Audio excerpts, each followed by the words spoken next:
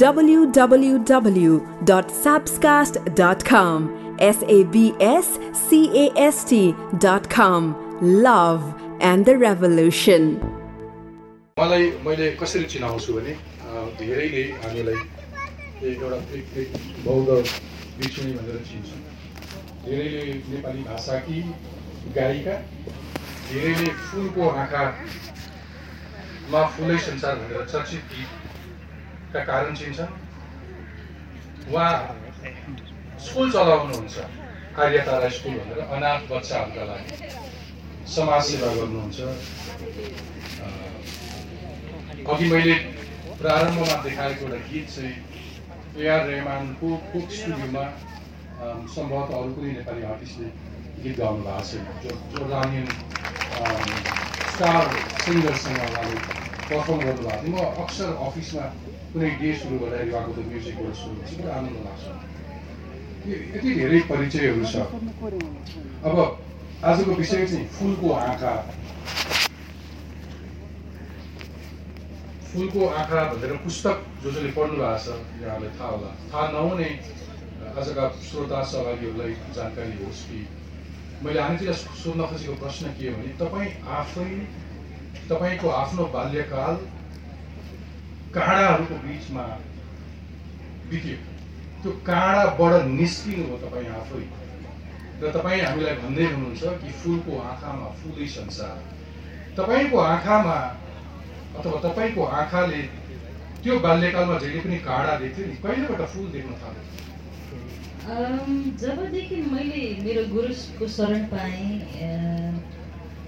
र उहाँसँग समय बिताउँदै जाँदाखेरि जुन खालको मैले वातावरणमा हुर्किन पाएँ, जुन खालको माया र ममता र करुणामय व्यवहारबाट म अलिकति नरेश हुन पाएँ, त्यसपछिको अनुभव कस्तो थियो भने एउटा थाहै नपाइकन कता कता म आफूले आफूलाई सफा पार्दै गएको महसुस गर्न चाहिँ गरेँ। किनभने सुरु त्यो कुन बेला मैले रियलाइज गरेँ भने एउटा जुन चाहिँ कहिलेकाहीँ आफूले के गरिरहेछ भने खास युजली मान्छेलाई रियलाइज भइरहेको हुँदैन। एक दिन मेरो मुवा माथि गुरु दर्शन गर्न पाल्नु भएको थियो, अनि त्यतिखेर एकजना हाम्रो अर्को एकजना सिनियर लामा हुनुहुन्थ्यो। अनि मेरो मुवाले उहाँलाई सोध्नु भएको छ, अनि छोइङले आजकल कस्तो छ व्यवहार, अलिक उत्तौलो छ कि के छ, कस्तो छ, सुधार छ कि छैन भनेर सोद्धाखेरि ओहो त आजकल धेरै राम्रो भएको छ भनेर भन्यो अरे। किन भन्दाखेरि उहिले सुरुमा त ओहो के बोले कि त्यो काँडा भएको जनावर के भन्छ पोर्कुपाइन जस्तो थियो, दुम्सी जस्तो थियो, केही भनेको चटक्क रिस उठेर एट्याक गर्ने खालको। तर आजकल एकदम अलि शान्त स्वभाव, उसले जवाब पनि नफर्काउने खालको भएको छ भनेर त्यो प्रतिक्रिया मैले सुनेपछि मैले आफूलाई अलिकति हेरेँ मैले के गरेछु भनेर। अनि त्यतिखेर चाहिँ मलाई महसुस भयो कि जति मैले गुरुबाट त्यो करुणामय माया मैले पाउँदै गरेँ, त्यति मेरो माया उहाँप्रति मेरो बढ्दै गएको मैले महसुस गरेँ। अनि जब आफूले साँच्चीकै कसैलाई माया गर्दाखेरि त्यो मान्छेलाई कसैले दुःख नदियोस्, कसैले त्यसलाई मेरो विषयमा केही नराम्रो नभनोस् भन्ने त्यो चाहना जागेको सायद मैले पाएँ। अनि के हुँदो रहेछ भने अनि अन्य हाम्रो सिनियर आनीहरू हुनुहुन्छ या कोही कतैबाट मलाई केही नमिठो व्यवहार पाउन साथै मैले सकभर मैले त्यसलाई सहने कोसिस गर्थेँ र रिसलाई दबाएर राख्थेँ। र अनि समयमा चाहिँ हाम्रो त अब जङ्गलमा बस्थ्यो, शिवपुरी डाँडामा बस्दाखेरि अनि त्यो छिनछिनमा म भित्र त्यो जङ्गलभित्र पसेर यसरी चिच्याइदिन्थेँ, त्यो अघिको रिस सबै त्यहाँ पोखाइदिन्थेँ। भन्दाखेरि मैले कहीँ कतै आफूमा त्यो सुधार खोजेको र सुध्रिन खोजेको र त्यसमा प्रयास गरेको र त्यसमा अभ्यास गरेको मैले आफूमा पाएँ होइन। त्यस्तै गरेर नै सायद म अलि सुध्रिँदै गएको हो कि। यहाँहरू जसलाई थाहा छैन अथवा पुस्तक पढ्नु भएको छैन, आनीजी बाल्यकालमा अत्याधिक धेरै उहाँको पिताजी बुवाको पिटाइमा पर्नुहुन्थ्यो, अत्यन्तै धेरै पिट्नुहुन्थ्यो उहाँको पिताजीले। घरमा हिंसा थियो, उहाँको आमा पनि पिटाइ खाने र छोरी पनि पिटाइ खाने। अत्याधिक धेरै पिटाइ खान थालेपछि र कुनै परिस्थितिमा बुबाले कसैलाई बिहा गरेर पठाइदिने त्रास र भयबाट बस्नको लागि आमासँग सल्लाह गरेर उहाँ कुनै गुम्बा पुग्नु भएको थियो। त्यसकारण मैले यो प्रश्न सोधेँ उहाँलाई कि कहिलेबाट फुलको आँखाले हेर्न थाल्नुभयो भनेर सोधेको थिएँ। अलिकति ब्रुसली बन्ने इच्छा थियो केटाकेटी? अलिकति त्यस्तै थियो किनभने ब्रुसलीले जब नराम्रो मान्छेहरूलाई पिटेको देख्दा अलिकति त्यो सन्तुष्टि महसुस मनैमा आउँथ्यो कि त्यसरी मैले पनि तिनीहरूलाई नराम्रो मान्छेहरूलाई पिट्न पाए हुन्थ्यो।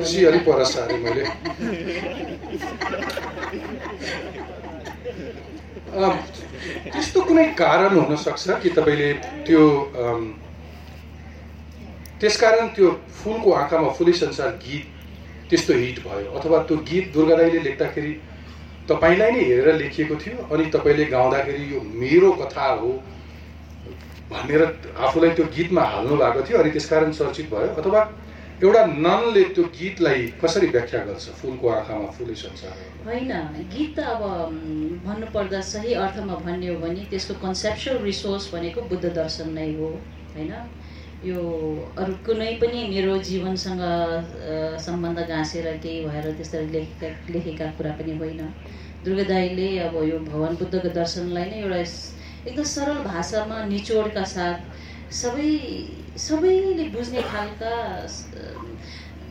एउटा गीत उहाँले लेख्नुभयो, जुन जसलाई मैले गाउने मौका पाएँ, जुन गीत अब मेरो जीवनमा दुर्गालाल दाइ भनेको एउटा वरदान स्वरूप हो पाएर मैले त्यसलाई एकदमै निष्ठाका साथ जुन एउटा प्रार्थनासरी मैले गाएँ, न कि मैले गीत गाउँछु या म चर्चित हुन्छु भन्ने मैले धोकोकै बोकिया पनि थिएन।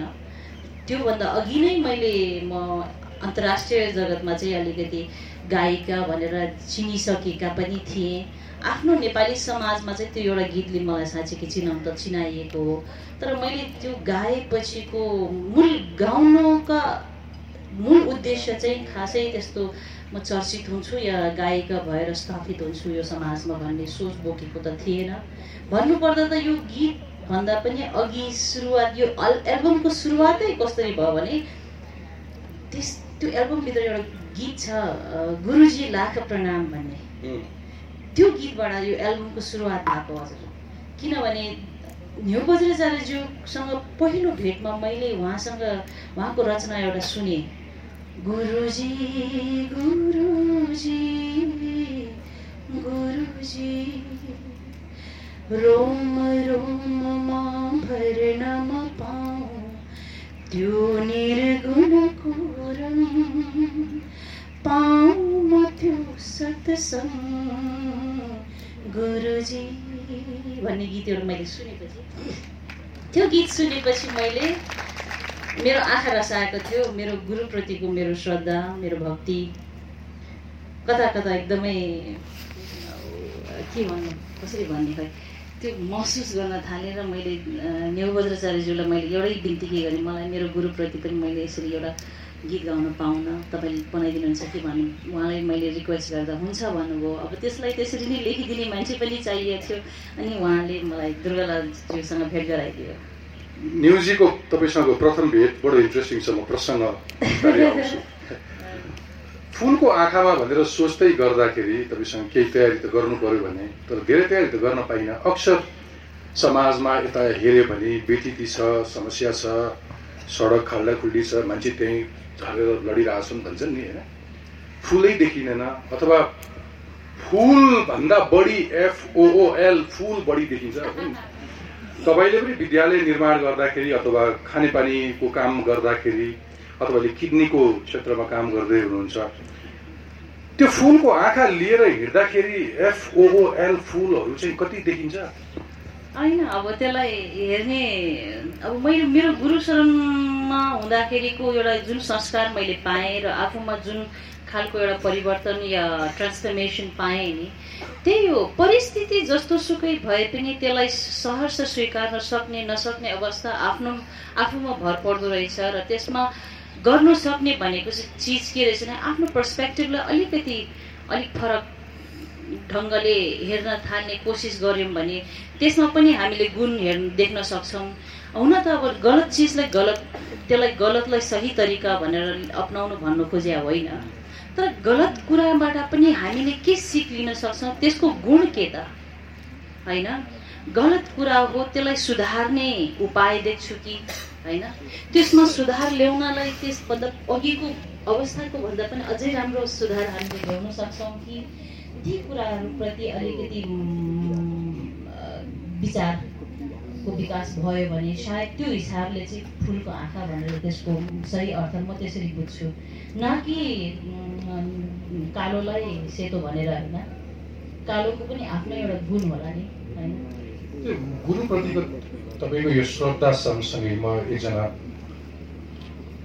बाबुसँग कुरा गर्दाखेरि एकजना बुवासँग उहाँले अघि दिउँसो मलाई के भन्नुभयो भने हरि स्वयंजीले सबै कुरा फुलले हेर्दा हेर्दै पनि फुलको आँखाले हेर्दा हेर्दै पनि आफ्नै बुवालाई चाहिँ फुलको आँखाले हेर्न सक्नु भएन कि उहाँले म राक्षस हरेक पुरुषहरू नै नकारात्मक दृष्टिकोणले हेरे भनेर कहीँ अन्तर्वार्ता पुस्तकमा तपाईँले उल्लेख गर्नुहुन्छ पिताजीको पिटाइ खाँदा तपाईँ यति नेगेटिभ पनि हुनुभएको थियो अथवा पिताजीको आँखाबाट तपाईँले हेर्नु भएन पिताजीको आँखाबाट हेरेको भए तपाईँलाई काहीँ कुनै ठाउँमा अलिकति स्नेह अलिकति माया अथवा अलिकति श्रद्धा जाग्थ्यो कि त्यहाँ चाहिँ उहाँको फुलको आँखाले नदेखिएको हो भनेर कुनै एकजना बाबुले बाबुको पवित्र जीव राख्दै म यसको कारण म बुझ्छु पनि तर मेरो किताबमा तपाईँले राम्ररी पढ्नु भयो कि भएन होला यो अब अलिकति बाल्यकालको अवस्थाको बेलामा मैले जुन प्रकारको एउटा व्यवहार र रूप मैले आफ्नो बुवामा देखेर अनुभव गरेँ नि त्यसको वर्णन गरिएको सुरुमा मलाई यो किताब लेख्नलाई नै एग्री गर्न गाह्रो थियो किनभने मलाई एउटा दोधारे के थियो भने त्यति जेलसम्म जब मलाई यो किताब लेख्नको निम्ति प्रस्ताव आएको थियो त्यति जेलसम्म मेरो बुवाप्रतिको उहाँको छवि मेरो मनमा फरकै थियो होइन अनि तर मैले त्यो कथा सुनाउँदाखेरि त्यो बाल्यकाल बेलाको मेरो आँखामा मेरो बुवाको जुन छवि थियो त्यो वर्णन गर्नमा मैले कहीँ सच्चाइका साथ वर्णन गर्नुपर्छ भन्दाखेरि काहीँ कतै मेरो बुवालाई मैले अलि नराम्ररी प्रस्तुत गर्नुपर्ने अवस्था देख्नु पर्ने हो कि त्यो गर्दा कता मलाई दुख्ने हो कि मनमा भन्ने खालको डर थियो तर तपाईँले राम्ररी पढ्नुहोस् त मेरो जीवनमा दुईटा पुरुष छ जसले आजको दिनमा मेरोमा अलिकति पनि गुणहरू मान्छेहरूमा अब जनमानसमा अलिकति आहा भन्ने खालको कहीँ कतै भेटाइराखेका छ भने पनि मेरो त्यही दुवै पुरुषका कारणले उहाँहरूको कृपाले म आज छु भन्ने मेरो मनमा त्यसरी एउटा ग्र्याटिट्युड उहाँहरूप्रति छ जति म ग्रेटफुल मेरो गुरुप्रति छु त्यत्तिकै ग्रेटफुल मेरो बुवाप्रति छु म किनभने त्यो बेलामा मेरो बुवाको अवस्थालाई पछि आएर मैले बुझ्दाखेरि आजको दिनमा मेडिकल क्षेत्रमा त्यसको एउटा रोगको नाम रहेछ बाइपोलर होइन तर त्यतिखेर मलाई त थाहा थिएन मैले के देखेँ मैले के महसुस गरेँ त्यही भाइलेन्ट व्यवहार त्यसलाई मैले अरू तरिकाले त्यसलाई लेबलाइज गर्न जानिनँ त्यसलाई एनालाइज गर्न जानिनँ होइन तर पछि आएर चाहिँ मैले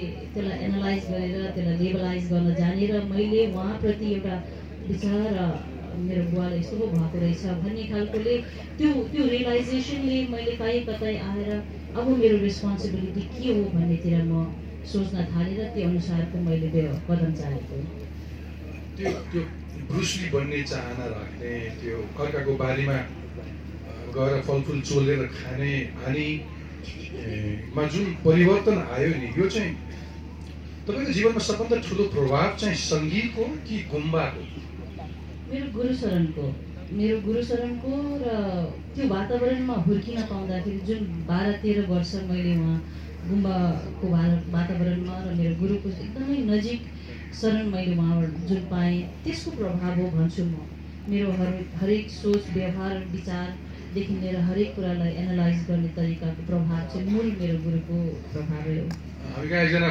हाम्रो दाई हुनुहुन्छ वरिष्ठ पत्रकार दाई हुनुहुन्छ प्राय प्रसङ्गमा धेरै जस्तो रिम्पोचेको कुरा निकालिरहनुहुन्छ बुझ्नुभयो पनि होला अनि कहिले कहिले यस्तो लाग्छ कि कुनै रिम्पोचे नचिन्दाखेरि अथवा कुनै गुम्बा नजाँदाखेरि जिन्दगीमा ठुलो कुराको मिस गरिरहेको छु कि जस्तो लाग्छ आनिजीको जीवनमा चाहिँ शक्ति चाहिँ गुम्बाको बढी कि सङ्गीतको? यो सङ्गीतको पनि मैले गुम्बाबाटै पाएको हो। अहिले जे जति म विशेष रूपले मलाई चिनिएको छ अन्तर्राष्ट्रिय जगतमा, एउटा साङ्गीतिक जगतमा चिनाउने मलाई मूल मेरो विशेषता नै यो मन्त्र गायनबाट, र तपाईँले हामी अङ्ग्रेजीमा के भन्छ मेडिटेटिभ सङ्ग्स भन्छ, हिम्स भन्छ, त्यसबाट हो। जुन मैले त्यो गाउँदाखेरिको विशेष टेक्निक भन्नुहुन्छ नि, एउटा ध्यानमा डुबेर भक्तिमा डुबेर जब गाउँछु त्यसको प्रभावले सायद अरूलाई छोएको हो कि भन्ने मेरो विश्वास त्यस्तो छ। तर अब यो होइन कि अब म एकदमै सङ्गीतमा एकदमै पोख्त छु र मैले त्यस विषयलाई लिएर राम्ररी ज्ञान लिएको छु भन्ने त्यस्तो कन्फिडेन्स ममा केही पनि छैन।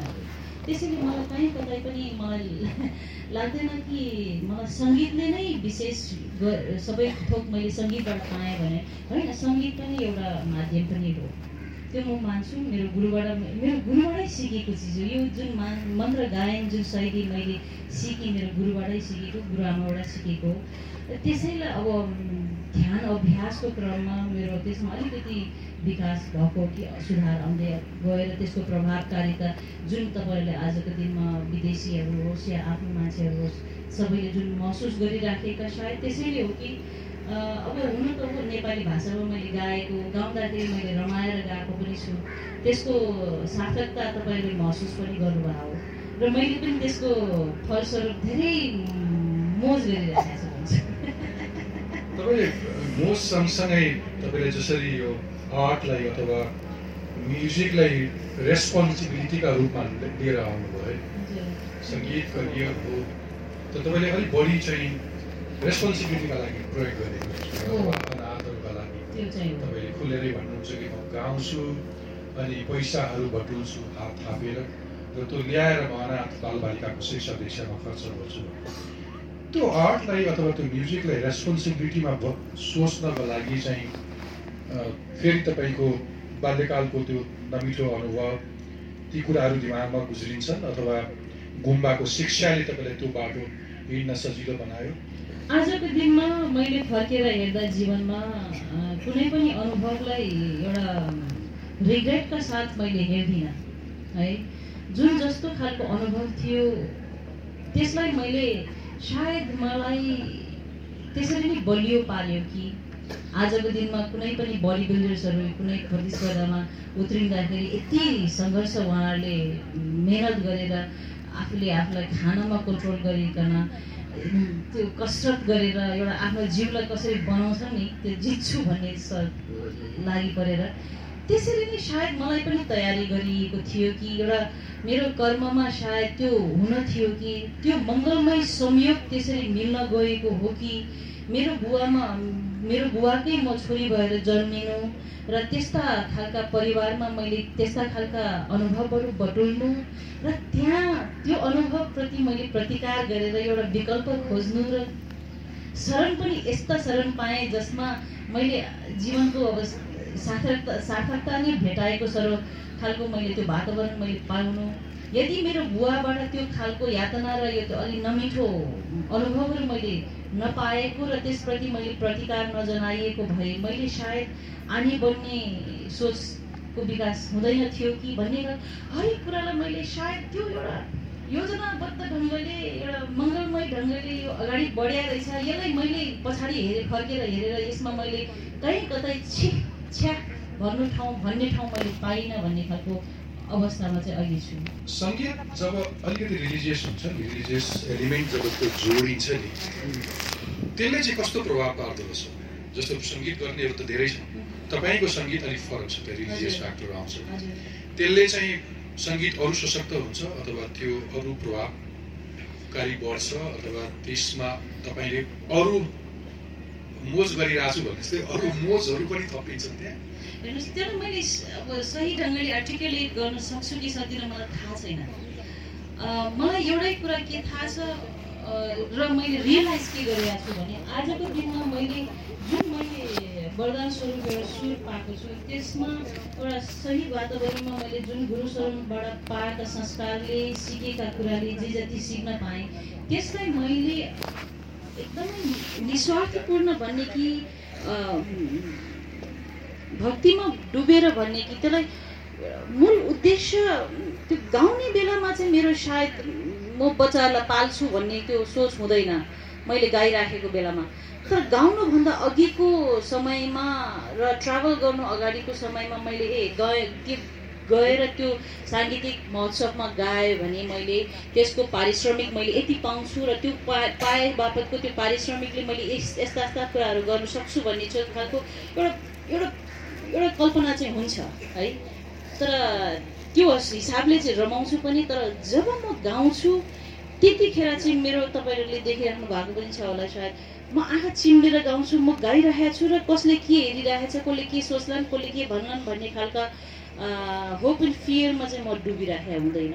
भन्दाखेरि म सच्चाइका साथ यो साधनामा छु भन्ने खालको भन्न पर्ला।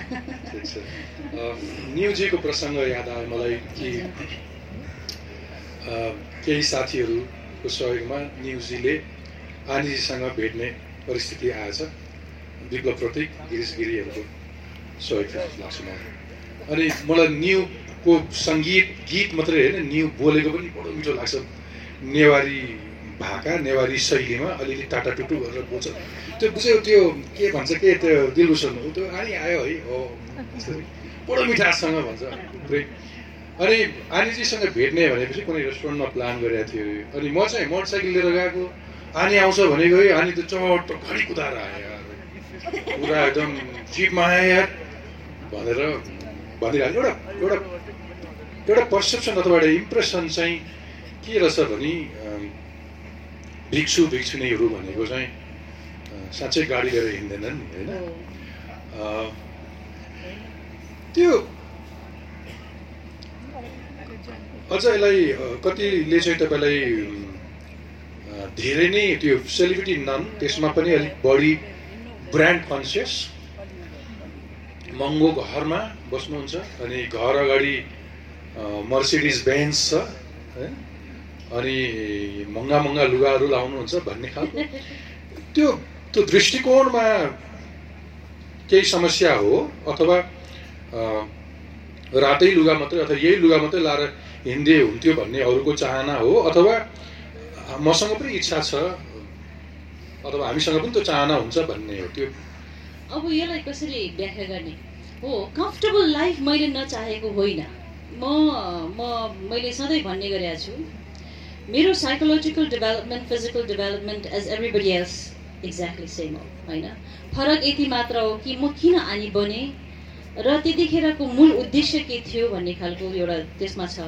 तर साथसाथै यो समाजमा एउटा कुरीति जुन छ त्यसबाट अलिकति पीडित भन्ने म खास यो शब्द पीडित भन्न मलाई मन लाग्दैन। त्यही पनि एउटा समाजमा हामी जति समाजमा महिला दिदीबहिनीहरूले भोगिएका कुराहरू, जुन जेन्डर डिस्क्रिमिनेसनका कुराहरू छ, ती कुरीतिप्रतिको एउटा प्रतिकार जनाउने एउटा आक्रोश मनमा मेरोमा पनि छ। सुरुमा गाडी चलाउने कुराहरूमा भन्नुपर्दा कसरी सुरुवात भयो भने हाम्रो गुम्बाहरूमा लामाहरूले गाडी मस्तले चलाउँथे र त्यसलाई गर्वका साथ अब हेरिन्थ्यो पनि। अनि मैले चलाउनु मिल्दैन भन्ने खालको कुरा आउँदा मैले किन मिल्दैन भन्ने खालमा अलिकति विद्रोही स्वभावको पनि सुरुमा भनौँ न, अहिले पनि छु कतिपय कुरामा। यदि कसैले बिना लजिकका साथ मलाई केही भन्न खोज्दाखेरि म त्यो सहर्ष स्वीकार्ने अवस्थामा छुइनँ। जुन शालीन र शान्तको एउटा विश्लेषण मेरो इमेजप्रति छ, त्यो म सायद कहिलेकाहीँ भन्छु कि यो एउटा फ्यान्टेसाइज्ड इमेज मात्र हो मेरो। त्यो भ्रममा चाहिँ नपर्नुहोस्, किनभने म पनि त्यो भ्रम देखेर म डराउँछु पनि। किनभने म एउटा मान्छे हो र सुध्रिन खोजेको मान्छे चाहिँ पक्कै पनि हो। जसरी तपाईँले सुख खोज्नुहुन्छ जीवनमा, मैले पनि सुख चाहेको होइन। कसैबाट म दबिनु र डिसरेस्पेक्ट हुनु नचाहने मान्छे म पनि हो। त्यसरी नै जीवनमा के गर्नुपर्छ, सार्थकता आफूले पाउनुपर्छ जीवनमा गरिएको कामहरूमा भन्ने खालको सोच मैले पनि बोकिएको हो। तर म यो कुरा पनि मान्छु कि म कन्ट्रोभर्सियल इमेजको चाहिँ मान्छे पक्कै हो। किनभने सर्वसाधारणले के सोध्छन्, आनी गुम्बामा बस्न साथै ढ्याङ्ग्रा ठोक्दै मन्त्र जप्दै लजाउँदै कहीँ कतै नडुलिकन डराई लजाई जीवन व्यतीत गर्ने मान्छे खालको त्यो इमेज छान्छन्, तर म त्योभन्दा धेरै फरकको पाएको हो। आजको दिनमा मैले गीत गाएर एउटा समाजमा आफ्नो प्रतिष्ठा कायम गरेको छु भने त्यसको मूल उद्देश्य के हो त? I want to live my life. त्यो एउटा कारण हो। अरू तपाईँले भन्नुभयो नि, अब मेरो जीवनमा धेरै मिरेकल्सहरू भएको छ। तपाईँले सायद पत्याउँछ कि पत्याउँदैन मलाई थाहा छैन। आज यहाँ कुरा गर्ने कुरा खालको पनि हो जस्तो लाग्छ कि लाग्दैन मलाई पनि त्यो थाहा छैन। तपाईँले मर्सिडिजको कुरा गर्नुहुन्छ, अब त्यो एउटा मर्सिडिज मेरो लाइफमा मिरेकलै हो है। अब त्यो भन्दा पनि मान्छेले पत्याउँदैन कि मलाई त्यो घाँडो भइरहेछ। खास गरेर त्यसको आनन्द पनि मजाले लिइरहेको छु, तर साथसाथै घाँडो पनि भइरहेछ। अब यो कति मान्छेको जीवनमा त सपनाको गाडी होला, तर मेरो लाइफमा आशै नगरेको, माग्दै नमागेको, खोज्दै नखोजेको चिज पाइरहेको छु होइन। अब त्यस्ता खालका जीवनमा धेरै घटनाहरू छ। तपाईँ मान्नुहुन्छ यो? अब त्यो मैले कसैलाई आएर मैले त्यसलाई म यो कुरामा पनि मान्दिनँ कि मैले कतैबाट कसैबाट अप्रुभल चाहिन्छ होइन। मेरो इमेज मेरो लाइफमा कसैको भ्यालिडेसनबाट म कायम हुन्छु भन्ने सोचमा पनि म छुइनँ। म एउटा निर्धक्क ढङ्गले अगाडि बढ्ने खालको मान्छे भन्ने सोच्छु, तर त्योभन्दा पनि घमण्डी हिसाबले होइन। त्यसैले मेरो खास किताब चाहिँ अङ्ग्रेजीमा त्यसको टाइटल फुलको आँखा थिएन, सिङ्गिङ फर फ्रिडम थियो। सिङ्गिङ फर फ्रिडमको अर्थ यस कुरामा राखेका थिएँ कि मलाई फ्रिडम एउटा समाजबाट दबिएको नारीको भन्ने खालको हिसाब थिएन। म समाजप्रति त्यो कुरीतिप्रति मेरो रिस थियो। पुरुष प्रधान समाजको जुन कुरीति छ त्यो प्रति असाध्य रिस थियो, मलाई घृणा जागेको थियो र त्यसैबाट म पीडित थिएँ। र मेरो जीवनको सङ्घर्ष भन्नु म आफूमा त्यही रिस र घृणा र त्यो फ्रस्ट्रेसनबाट मुक्तिको निम्ति मैले त्यो टाइटल राखेको थिएँ, सिङ्गिङ फर फ्रिडम भन्दाखेरि यो एउटा स्पिरिचुअल सिङ्गिङबाट मैले जुन एउटा उद्देश्य भेटाएँ र त्यसमा लागि पर्दाखेरिको जुन ट्रान्सफर्मेसन मेरो आफ्नै स्पिरिचुअल अभ्यासमा भनौँ बाट पाउनु पर्ने थियो, त्यो हिसाबले राखेको हो। अब आजको दिनमा मैले मेरो इमेज कस्तो छ के छ, म भोलि आएर के थाहा तपाईँले फेरि म अनि कहाँ रहेछ यो फलाना को जङ्गलमा त्यो देखाएको थियो भन्ने त्यो कुरा पनि सुन्न बेर नलाग्ला होइन।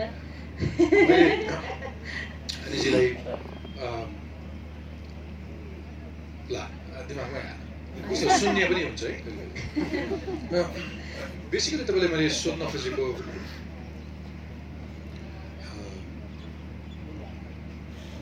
एउटा जानकारी दिउँ। उहाँको पुस्तक 12वटा कि 13वटा भाषामा आजको दिनमा 15वटा भाषामा अनुवादित पुस्तक हो सिङ्गिङ फर फ्रिडम। र त्यसको नेपाली साइडमा गिरिशजीले वर्क गर्नुभएको थियो। त्यो पुस्तकको नाम चाहिँ फुलको आँखा। यहाँ बिक्रीमा पनि होला, यहाँले हेर्न सक्नुहुन्छ। अहिले तपाईँले यो भन्दै गर्दाखेरि एउटा मान्छेको पर्सेप्सनको कुरा आयो नि। स्वाभाविक रूपमा दार्शनिक रूपमा जतिसुकै यो काम, क्रोध, मोह, लोभ योबाट टाढा बस्नु भन्दै पनि मान्छेको स्वभाव हो नै आइहाल्छ। तर कहिले कहिले चाहिँ अलिकति भारी हुन्छ है यो लुगा, यो पोसाक, यो रङ, यो स्वरूप कि मान्छेले विशुद्ध अघि तपाईँलाई भने जस्तै त्यो चारवटा पर्खालभित्र मात्रै, गुम्बाभित्र मात्रै, अरू कुनै चाहना विहीन होइन, त्यो एकदमै साधनामा मात्रै बस्छ र ज्ञान मात्रै लिएर बसिरहेछ गुम्बा भन्ने किसिमको बुझाइ कहिले कहिले भारी हुन्छ यो लुगा पोसाक। त्यो अब हुन्छ भनेर त्यसलाई लिने नलिनेमा भर पर्छ होला। म सायद त्यसरी सारो रूपले लिन्न। कसरी भन्ने खै जति अब जुन मूल कारणले म आनी बन्न पुगेँ त्यसबाट एउटै कुरामा म सुरुमा केमा रमाएँ भने अब मैले बुवाको पिराई खानु पर्दैन र जीवनमा लोनी मान्छेको दबाबमा चाहिँ म बाँच्नु पर्दैन भन्ने खालको त्यो एउटा खुसीको माहौलमा मैले यति रमाएर जीवन अगाडि बढाएँ भनौँ न। यो बाल्यकाल अलि अगाडि बढाएँ। त्यसपछि आएर यो धर्म भन्ने चिज के हो, धर्म गर्नुपर्छ भन्ने खालको यो धर्म शरण जान्नुको अर्थ के हो त्यसको सार बुझ्दै जाँदाखेरि मैले महसुस गर्दाखेरि यस्तो पो रहेछ, झन् एउटा श्रद्धा जागेर आयो। झन् श्रद्धामा जब म त्यो लीन भएँ तब सद्कर्म गर्नुपर्छ, कसैलाई कहीँ गलत व्यवहारमा कहिले पनि म लाग्नु नपरोस्, लाग्दिनँ भन्ने खालको अठोट सोचहरूको अलिकति बेसी मनमा छिनछिनमा म सोचिराख्ने। मैले अघि के बोलेँ, ला मैले गलत गरेछु, गएर त्यसलाई म सुधारौँ कि भन्ने खालको एउटा अलिकति सचेत भावनाको चाहिँ अलिकति सचेत व्यवहारमा अलिकति बेसी ढल्किनु खोजेको मैले आफू पाएको चाहिँ हो। अब न कि फेरि म अघि भने जस्तो म अलिक विद्रोही स्वभावको, किनभने फेरि खालि पूजा पाठमा जप गर्दै मन्त्र जप्दै गुम्बामा मात्र बस्नु पनि जीवनको सार्थकता त्यतिमा मात्र सीमित छ भन्ने कुरालाई पनि म मान्दिनँ पनि। किनभने मैले पाएको पनि छु, कति त अब जीवन गुम्बामै बसेर माला जपेर ध्यान बसिराखेको हुन्छ, पूजा पाठमा लागिराखेको हुन्छ, एकछिनपछि बाहिर आएपछि अर्काको कुरा काटिराखेको हुन्छ, फलानु कस्तो छि थु भन्ने खालको त्यो व्यवहार हुन्छ होइन। त्यो पनि म मान्दिनँ। म बरु बिन्दास क्यारेक्टरले आफू पनि जिउँछु, अरूलाई पनि जिउन दिन्छु भन्ने खालको सोच बोक्या हो। तर मैले जीवनमा बुद्ध दर्शनको सारबाट मैले मेरो बुझ्ने क्षमता अनुसार है हजुर, म यो अन्यथा नसोच्नु होला, म धेरै ज्ञानी गुणी त्यो पाठ पुस्तक पढेका विद्वान चाहिँ मलाई नठान्नु होला, मैले मेरो त्यस्तो केही छैन। तर मैले सिम्पल कुरा मैले बुझ्दाखेरि जीवनमा अब नेपालीमा म अलिक भन्न सरल तरिका जानिनँ। You have to be skillful according to the time, place and people. But the most important thing is to be kind and thoughtful. यसलाई कसरी अनुवाद गर्ने हो? म तपाईँलाई सोध्ने खोज्दै नै थिएँ। अब पछि चाहिँ उही के अरे चित्त शुद्ध कसरी गर्ने, ओली बुद्ध कसरी बनाउने भनेर आउँदैछु। मलाई अझ अलि रङ्गीन बनाउन मन लाग्यो। बरु त्यो जीवनको अर्को पक्ष पनि छ भन्ने पनि होस् भनेर तपाईँ भनिदिनु न, तपाईँलाई मनपर्ने हिरो हिरोइनको आनिजी एकदम सिनेमा हेर्नु मन पराउनु? मैले धेरै पिटाइ खाएको छु यो सिनेमाले गर्दाखेरि। त्यसैले आजको दिनमा होइन, सिनेमा मेरो जीवनमा म पढेको धेरै छुइनँ, म 5 कक्षासम्म मात्रै पढिएको मान्छे हो।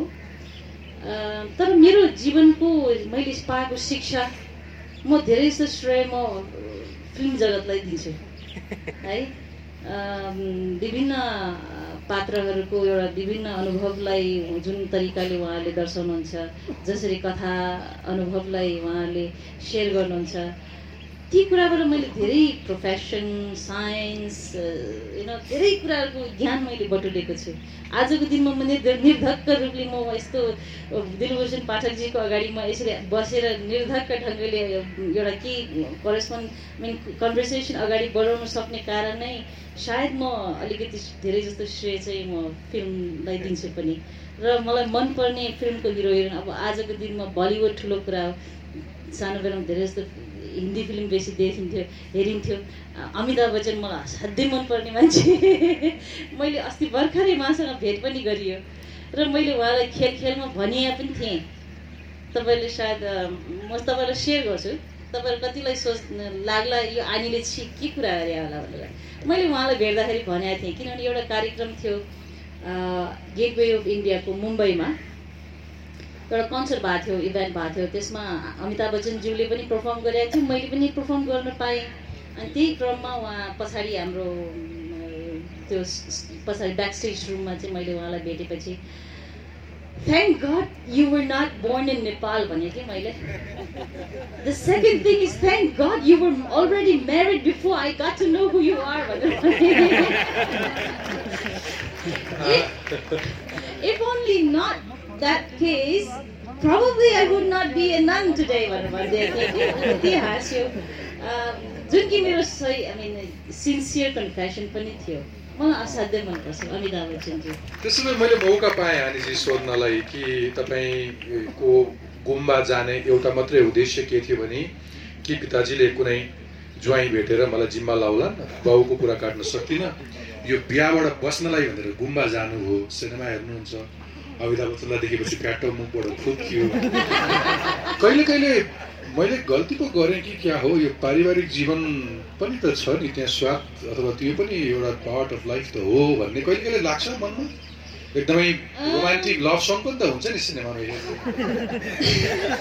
त्यो पारिवारिक विवाहित जीवनदेखि चाहिँ लोभ लालायित भएको छुइनँ, तर क्षणिक रोमान्सहरू देख्दाखेरि जुन एउटा अपोजिट सेक्ससँग आकर्षित हुनु र यो जुन खालको एउटा माया प्रीतिको एउटा क्षणलाई मैले सिनेमामा मैले महसुस गर्नु पाउँछु, त्यतिखेर म पनि एकछिन हराउँछु पनि है। त्यो मैले मेरो सिन्सियर कन्फ्यासन हो। तर म सधैँ आफ्नो रियालिटी ग्राउन्डमा चाहिँ फर्किन्छु। कस्तो यसरी संवाद गर्न मजा आउँछ। त्यसो मलाई भनिदिनुहोस्, जुन डरले अथवा जुन भयले तपाईँले घर छोडेर गुम्बामा जानुभयो, त्यस्तो कुनै अरू डरसँग आज पनि भाग्नु परेको छ?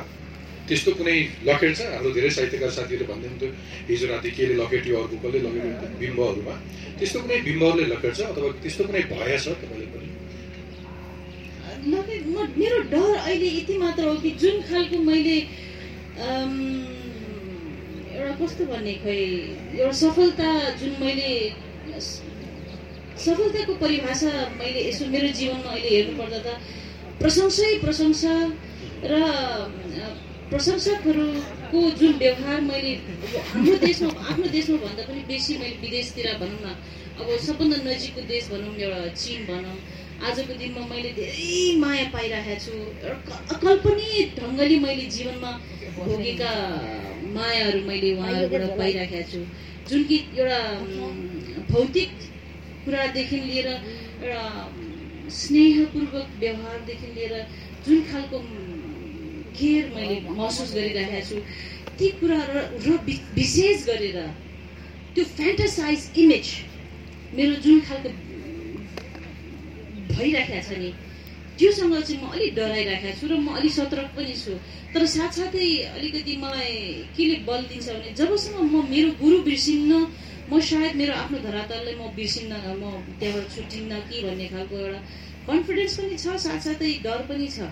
म सतर्कताका साथ आफूले आफूलाई एक हस्पचाएर एकछिन छिनछिनमा म हे भगवान् भनेर सम्झिहाल्छु, कोसिसमा छु।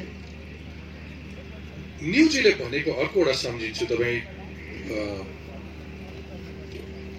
उसले त्यही उसको त्यो लवाजमा बडो मिठाससँग भनेको सम्झिन्छु कि कहीँ कुनै कन्सर्टहरू गर्नु पर्यो भने त्यो कम मूल्यमा मान्दैन आने, उसले त्यो लिएरै छाड्छ, कबुल गरेको। तर भोलिपल्ट एउटा कुनै मान्छे समस्या परेर जा भनेर भन्नुहोस्, त्यो पैसामा उसले अर्को खल्तीको पैसा थपेर अनि उसलाई औषधि उपचार गर्न अथवा के गर्न भनेर दिन्छ। त्यस्तो ज्यादो छ त्यो मान्छे भनेको के भने त्यो एउटा आनी चाहिँ एउटा असल व्यवस्थापक पनि हुन्छ अथवा एउटा गुड डिलर पनि हुन्छ बिजनेस डिल गर्दाखेरि। होइन, सायद मलाई त्यसको के भन्ने कन्भिनियन्स मेरो लाइफमा किन छ भने भोलि मैले यो कार्यक्रम उसँग पाएन भने मैले केही गुमाउँछु भनेर मसँग त्यो डर छैन।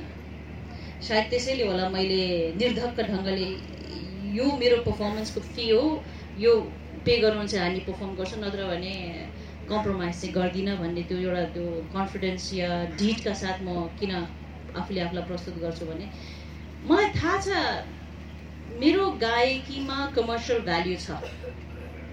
त्यो नभएको भए आजको दिनमा ठुल्ठुला सांगीतिक महोत्सवदेखि लिएर कुनै पनि ठुल्ठुला कार्यक्रमहरूले मलाई सायद बोलाउँदैन। आजको दिनमा मलाई नबोलाइकन कहीँ कतै पनि म गएको छुइनँ भनेर भन्न सक्छु।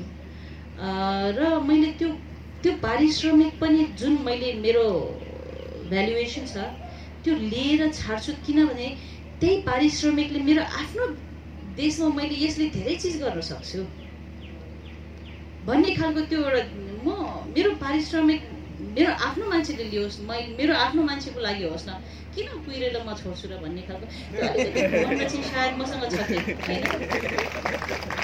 अब सबै समय त आफूले मात्रै लिनु हुँदैन होला, 10-15 मिनट छुट्याउने नियम पनि छ। तपाईँहरू क्वार्ती हेर्दै हुनुहुन्छ अनि फेरि कफै मात्रै गरे हो, एउटा राम्रो गीत पनि सुनाएन पनि भन्नु होला, फेरि अलिकति आशीष वचन पनि लिउँ उहाँले, त्यो पनि गर्नु छ। त्यस कारण अब अन्तिम मेरो प्रश्न चाहिँ अनि बाँकी उता जाउँला।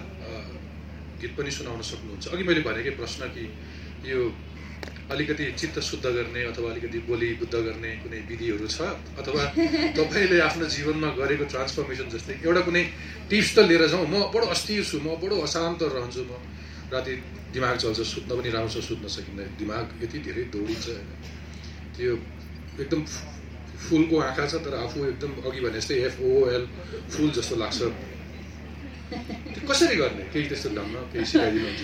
मैले अघि नै भने म एकदमै जान्ने बुझ्ने मान्छे त होइन, त्यही पनि तपाईँले आफूले आफ्नो जुन एउटा अवस्था बताइराख्नु भएको छ त्यो अवस्थाबाट म पनि गुज्रेकै मान्छे हो र गुज्रिराखेको पनि छु समय समयमा। तर मेरो गुरुले मलाई यति सिम्पल उपदेश दिनुभएको छ कि तिमीले यो एउटा कुरा यति कुरा बुझ्नलाई तिमी विद्वान हुनु पर्दैन, तिमीले PhD गर्नु पर्दैन, सिम्पल कमन सेन्स मात्र युज गर जीवनमा। कुनै पनि सोच बोली व्यवहारमा तपाईँले डिल गर्दाखेरि सिम्पल कमन सेन्सले त्यसलाई ग्रहण गरेर काइन्डनेस चाहिँ कतिको महत्त्व छ भन्ने कुरा, हरेक कुरामा काइन्डनेसको तड्का चाहिँ हाल्नै पर्छ। खानामा नुन भए जस्तै नि होइन, मिठाईमा चिनीको जुन मिठास छ, जीवनमा हरेक क्रियाकलापमा त्यो काइन्डनेस भन्ने छैन भने बेस्वादको जीवन हुन्छ भन्ने कुरा मैले गुरुबाट मैले त्यो मूल मन्त्र मैले पाएको छु। र मेरो आफ्नो हरेक जीवनको हरेक दैनिक क्रियाकलाप या क्षणिक सोच व्यवहार बोली कुनैमा पनि त्यसलाई मैले खानामा अब दालमा तेल सरी र मिठाईमा चिनी सरी घोल्ने कोसिसमा चाहिँ म एकदमै सिन्सियरली लागि परेको छु। तर कहिलेकाहीँ अलिकति खुसिन्छु पनि है, तर त्यही हो मेरो गुरु कृपाले मैले त्यति एउटा सिम्पल कुरा चाहिँ मैले मूल मन्त्रको रूपमा मैले लिएको चाहिँ छु। हुन्छ, धन्यवाद। अब एक दुईवटा प्रश्नहरू लिउँ। सबभन्दा पहिल्यै भूपेन्द्रले हात उठाएर लगायो, त्यस्तो देख्छु।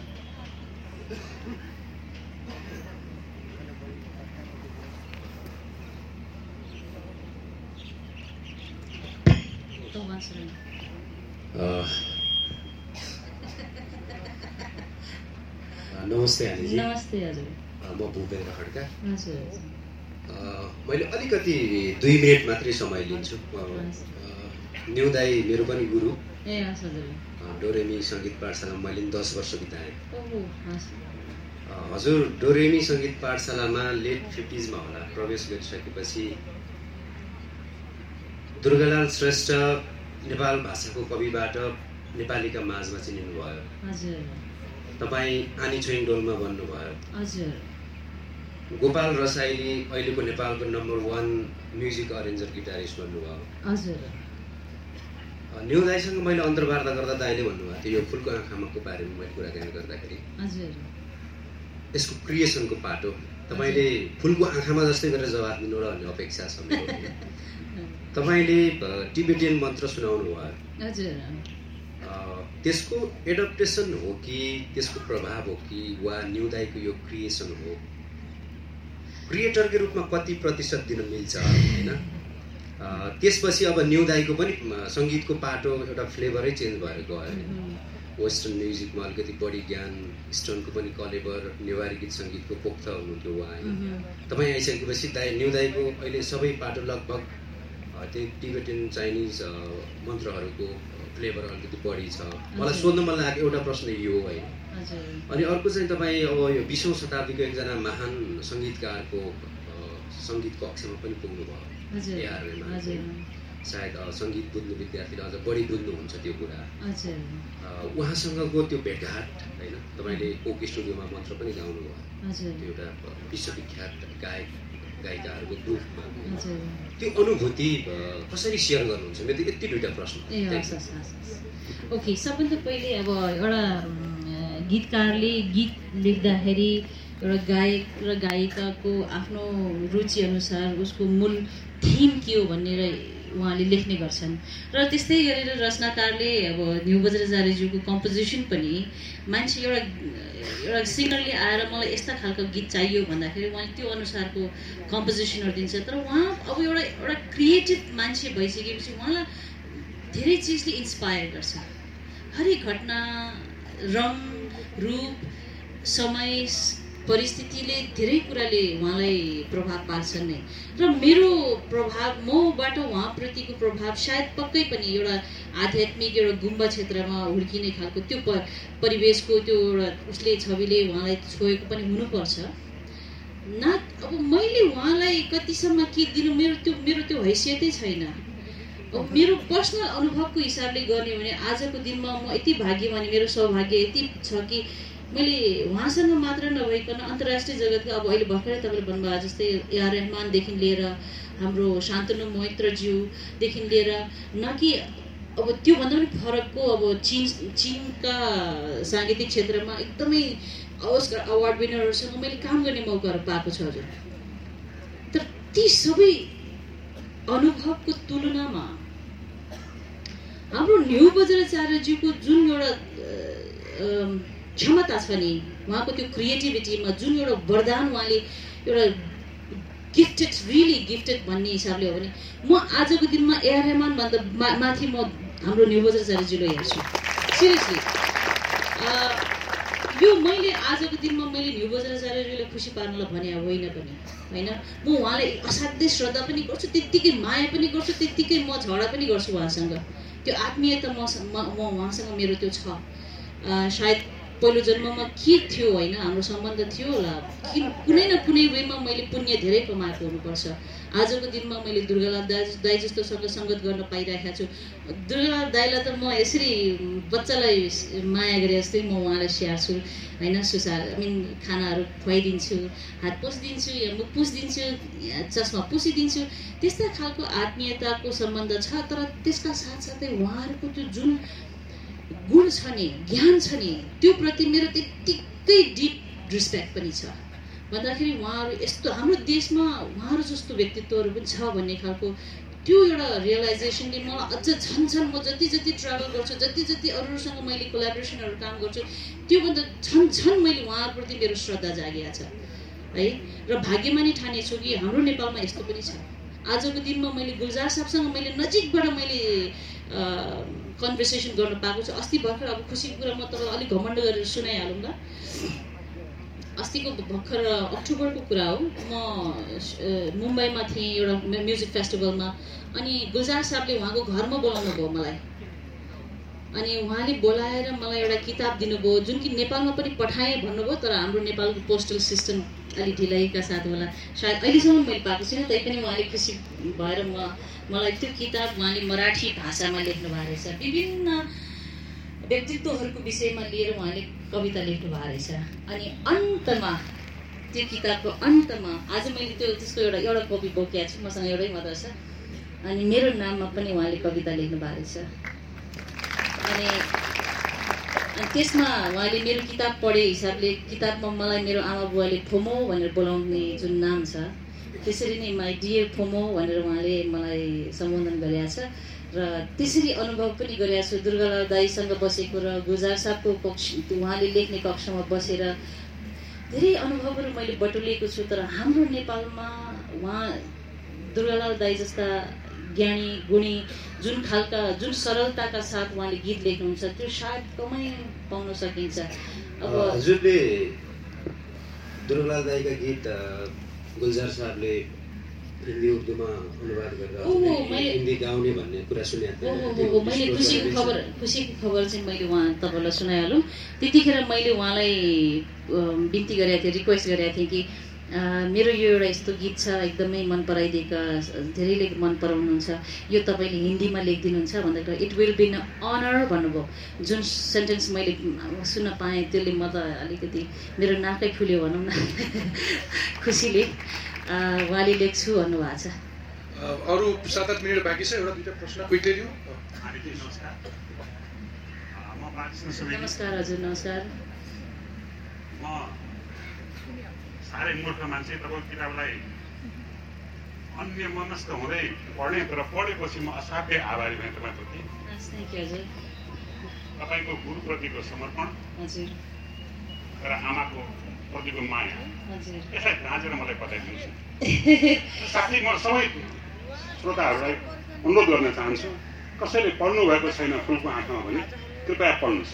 आमाप्रति के कर्तव्य गर्नुपर्छ हामीले हामीलाई शिक्षा दिनुभएको छ। Thank you. शिक्षा त म कोलाई त्यसरी दिने मान्छे, तर पनि मेरो जीवनमा हरेक मान्छेले सिक्ने न हो अनुभवले।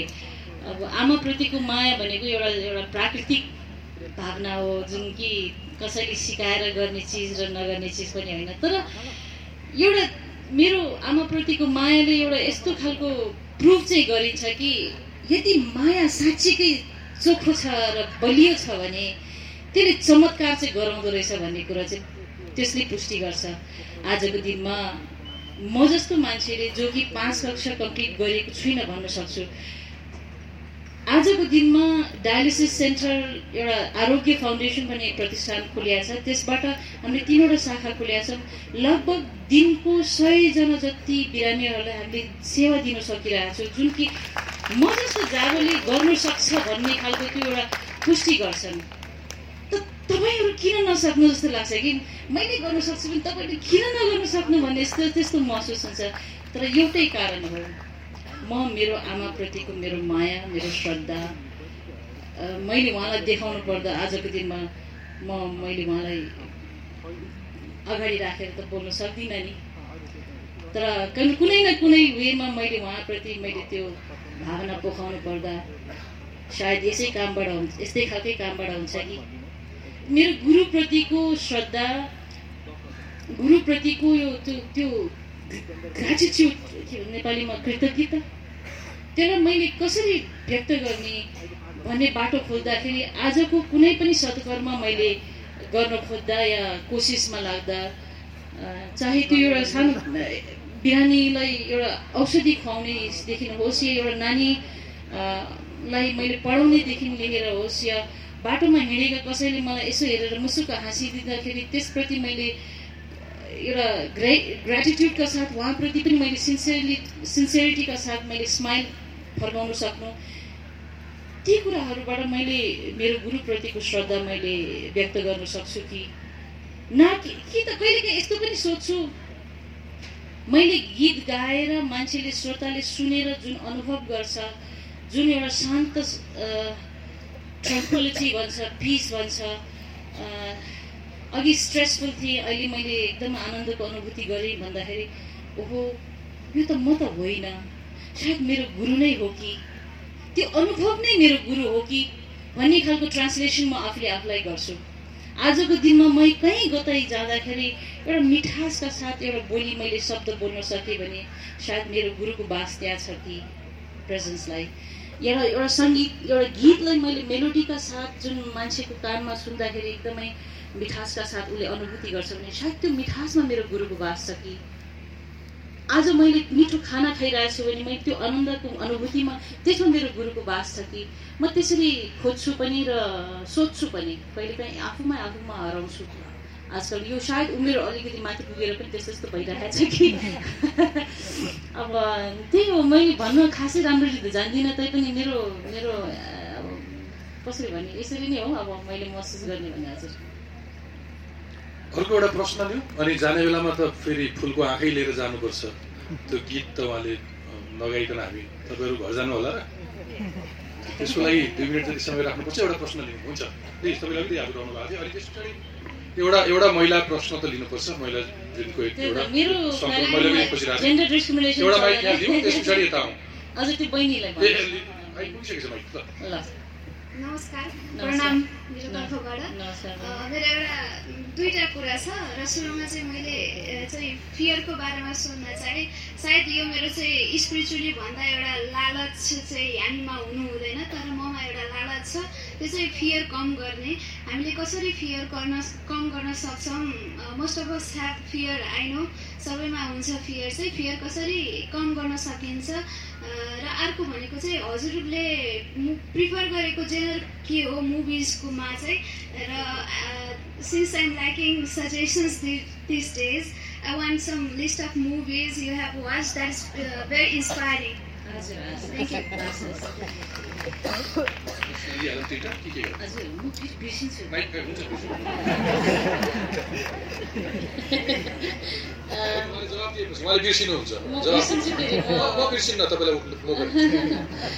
अब फियरै सबै यो दुःखको जड नै फियर हो हाम्रो जीवनको, होइन? फियर अफ लुजिङ समथिङ, होइन? हामी यति अट्याच छौँ कि हाम्रो आफ्नो एक्जिस्टेन्सलाई भ्यालिडेसन दिनलाई धेरै बाटोहरूबाट यो मेरो त्यो मेरो म छु यो मेरो भ्यालिड गर्नलाई धेरै कुराबाट हामीले त्यो सहारा खोजिराखेका हुन्छौँ। त्यो सहारा नै हामी लुज गर्छौँ कि भन्ने त्यो डर सबभन्दा दुःखको जड भन्ने खालको मैले त्यो सिकेको छु र मैले अनुभव पनि गरेँ। कहिले काहीँ कता अब हामीलाई इगो जाग्छ भन्छन्, इगो जाग्ने त इगो त fear, cause of ego is fear of losing something. त्यो सिम्पल सानो कुरादेखि ठुलो कुरासम्मको फियर हुनसक्छ। त्यो भन्दाखेरि त्यो के लुज गर्छु मैले भन्ने खालकोतिर अलिकति आफूले एक्सर्साइज गर्न थाल्यो, त्यसलाई एनालिटिकल एबिलिटीलाई युज गरेर आफ्नो त्यसलाई अलिकति केलाउन थालेपछि सायद त्यो फियर कम हुन्छ कि मैले चाहिँ आफूमा त्यसरी भेटाएको छु। अरू फिल्महरू त मैले मेरो फेभरेट त अवतार हो। यो संसारको संरचना र यो प्रकृति र मनुष्य प्राणीहरूको त्यो जुन सम्बन्धलाई यसरी ब्युटिफाई गरिएको छ नि, त्यो यसरी सरल ढङ्गले मान्छेलाई एउटा सोसल एनिमल, ह्युमन पनि भएको एनिमल पनि भएको, त्यसलाई कसरी ट्रान्सलेट गरेको, यो म त त्यो डाइरेक्टर मुभी डाइरेक्टर भेट्यो भने एकचोटि ढोक्छु भन्ने खालको मेरो फिल छ। एउटा सिनेमा कति पटकसम्म हेर्नु भएको छ? मैले अवतार सायद 10 पटक हेरेँ होला। अनि अर्को चाहिँ मलाई सबभन्दा मनपर्ने र च्यालेन्जिङ लागेको चाहिँ इन्सेप्सन मुभी हो, अनि मेट्रिक्स, अनि हालैमा मेरो फेभरेट भनेको लुसी। एकदमै यो अलिकति टेक्निकल हिसाबले त्यसको अर्कै छ, टेक्निकल त्यसको कथा अर्कै छ, तर त्यसको भित्रको टेक्निकल एसेन्सलाई यसरी बुझ्ने कोसिस गर्नुभयो भने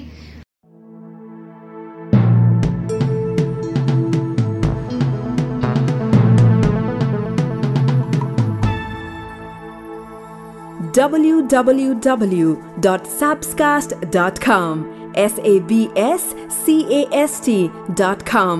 Love and the Revolution.